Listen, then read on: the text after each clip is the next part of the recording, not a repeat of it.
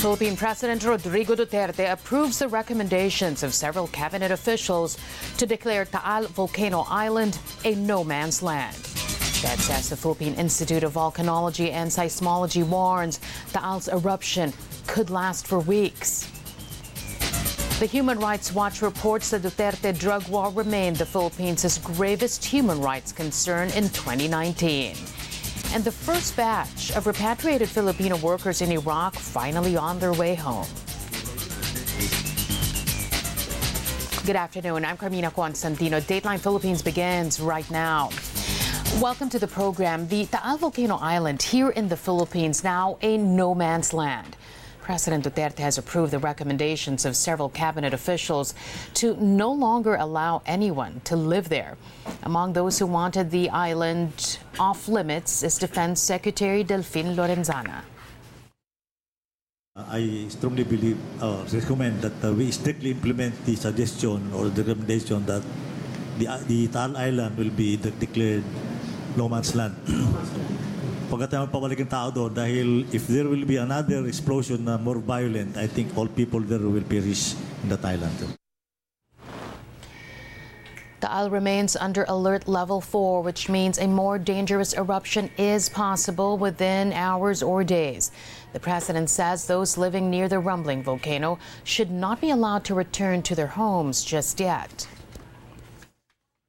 Last Sunday, January 12, after months of unrest, the Taal volcano erupted, displacing families, damaging homes, and destroying farmland and livestock, which are major sources of income for the province of Batangas and nearby areas. After the explosion, Labao, Fountaining, and other several earthquakes followed. As of this moment, Taal volcano continues to be on the alert level 4. Nobody is allowed to go there, to go back, until such time that you are safe. President Duterte, meanwhile, says he's very satisfied with government's response to Taal volcano's eruption. The president on Tuesday attended a situation briefing on the relief efforts in Batangas, where he promised assistance to local officials and all those affected by the calamity. First of all, let me congratulate the local governments for their splendid response to the crisis. And of course, coming behind to take care of the people here during the rumble. Andito lahat. And I was even informed by Governor Mandanas that the first to arrive was General Bautista of the DSWD. I'd like to congratulate you for a job well done. This crisis seems to be a continuing one. Whether it will grow into a big explosion or it will simmer down, we have yet to let's see what develops in the days to come. The local and national government must stay for a while and do their work until such time that we are ready to declare that the crisis is over. The president also apologized for being out of the public eye during the first hours after Taal's eruption last Sunday. I'm sorry I was not around. I was in Davao, but I was preparing to leave that night when I was informed that I could not make it because of the act. So at early morning, I insisted that I have to be here because there's a crisis. At pinilit ko yung aeroplano. Philippine Vice President Leni Robredo also visited Batangas Tuesday. There she met with evacuees and handed out relief supplies, including face masks. The Vice President promises her office will provide more assistance to the victims of Taal's eruption. The Philippine Institute of Volcanology and Seismology, or PHIVOLCS, warns residents in high-risk areas not to return to their homes despite an apparent easing in the activity of Taal's main crater.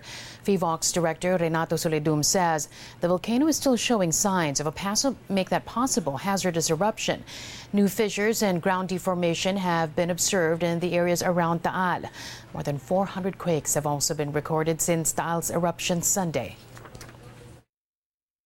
The explosive eruption that we are using as a scenario, and this is the scenario that we have been preparing for together with the Batangas Provincial Disaster Risk Reduction and Management Office, is still possible simply because of the fact that we still have a lot of earthquakes and ground deformation within the area.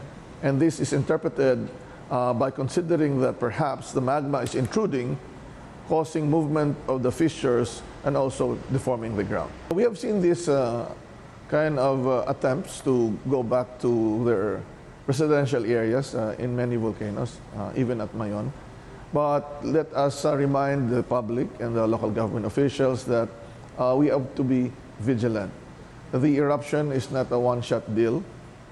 It can last for many days or even weeks, so we have to be vigilant and be mindful of our safety always. The Philippine Health Department orders a price freeze on medicines and other medical supplies in areas hit by the Taal volcano's eruption. Among the items under the price cap, nebulizers and face masks, which were reportedly being sold 10 times their original price following Sunday's massive ashfall. The price freeze will remain in effect until President Duterte lifts it. We also ask the help of the local government units to make sure that the medicines are available to to the patients at the regular set price. As for the Philippine Trade Department, it says it has issued notices of violation against 12 stores in Bambang, Manila for selling overpriced face masks. The department strongly reminds retailers to refrain from unreasonably increasing their prices of basic essential medicine or other basic necessities and prime commodities enumerated in the Price Act, including, of course, N95 masks and other medical supplies. Prices of manufactured basic goods shall likewise remain unchanged as of the published September 30, 2019 DTI Suggested Retail Price Bulletin.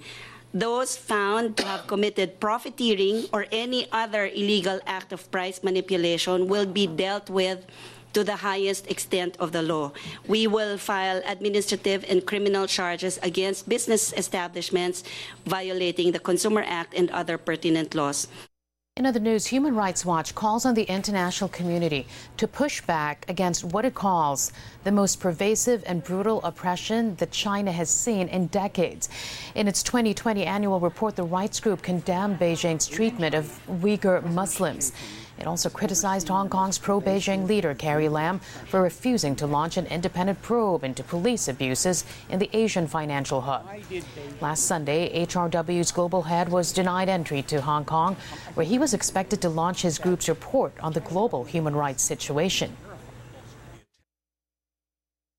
The Chinese government is terrified of admitting this genuine desire for democracy on territory that they rule.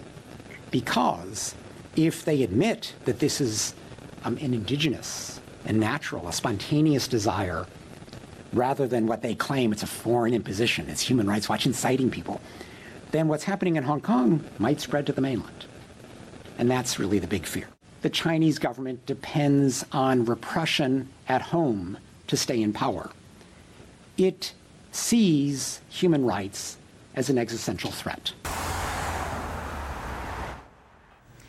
Last month, China announced sanctions on Human Rights Watch and other American NGOs as a countermeasure to the U.S. Hong Kong Human Rights and Democracy Act. That measure supports anti-government protests in Hong Kong and threatens China with sanctions for human rights violations. Well, the same Human Rights Watch report says the Duterte drug war was the Philippines' gravest human rights concern in 2019. Human Rights Watch Deputy Asia Director Phil Robertson says 4 years into the war on drugs, the campaign remains brutal, adding the need for international mechanisms to provide accountability is as great as ever. The New York-based group says over 12,000 people, mostly urban poor, have been killed since the start of the anti-narcotics campaign. And of that number, more than 2,500 were attributed to the Philippine National Police. Human Rights Watch also accuses President Duterte and other senior officials of instigating the killings in what he says, or it says, is a campaign that could amount to crimes against humanity. The first batch of Filipino workers repatriated from Iraq finally on their way home. The Filipinos were met by the Philippines' Special Envoy to the Middle East, Roy Simato, in Doha for their connecting flight to Manila. They were supposed to fly out Monday, but were held at the Baghdad International Airport for over 17 hours due to a problem with the exit visas of some members of the group. The Philippine government says some 1,600 Filipinos have expressed their intent to be repatriated due to ongoing tensions between the U.S. and Iran. The lawyer who first filed a case against Philippine President Rodrigo Duterte's war on drugs before the International Criminal Court has withdrawn his complaint. Tina Monson Palma tells us why. Months after his falling out with former Senator Antonio Trillanes IV, Jude Sabio, the lawyer who first filed a communication with the International Criminal Court against the Philippines drug war, has taken steps to withdraw the ICC filing. In a video provided to the media Tuesday by suspended lawyer Lorenzo Gadon, Sabio could be seen signing a statement before a notary public. At nakita ko na ginagamit na nila ang kaso sa ICC para sa kanilang politika at ayaw ko na maging kasali sa ganyang katarataluan. Gadon later sent a photo showing the document has been sent to ICC prosecutor Fatou Bensouda. Sabio says he will fly to The Hague, Netherlands himself to submit his letter to the ICC.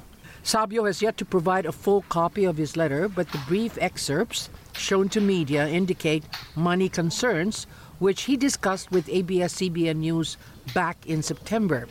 He accused Trillanes of owing him 700,000 pesos in unpaid billings for handling whistleblower Edgar Matobato's cases. But Trillanes denied having any professional relationship with Sabio.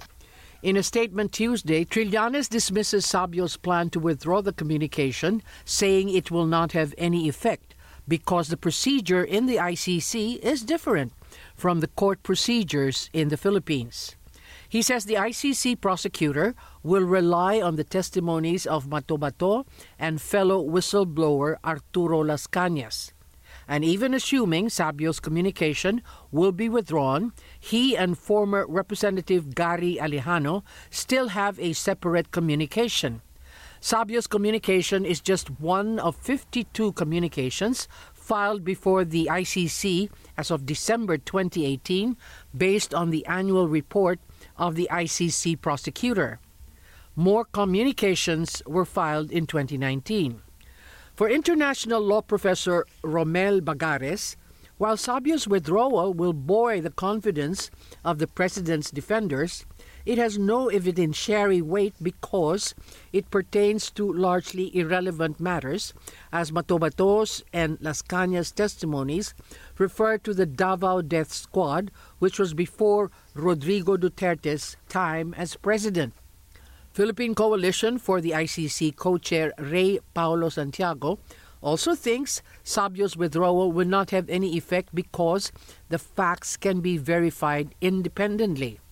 In her 2019 annual report, Bensouda said her office had examined a wide range of sources, such as hundreds of media and academic articles, and reports and public statements of intergovernmental, governmental, and non-governmental organizations. They will endeavor to finish the preliminary exam by 2020. Trillanes says that the fact that Duterte forces like Gadon got to Sabio is an indication they fear the upcoming ruling of the ICC. Tina Monzon Palma, ABS-CBN News.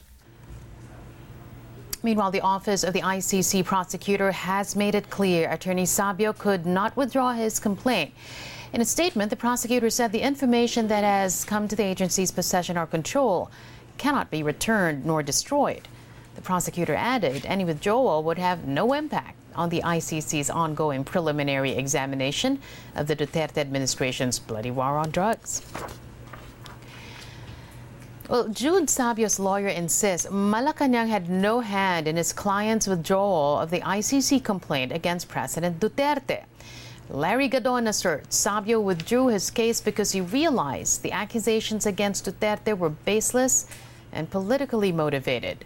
Gadon, a staunch supporter of Duterte, also denies he paid Sabio to back down.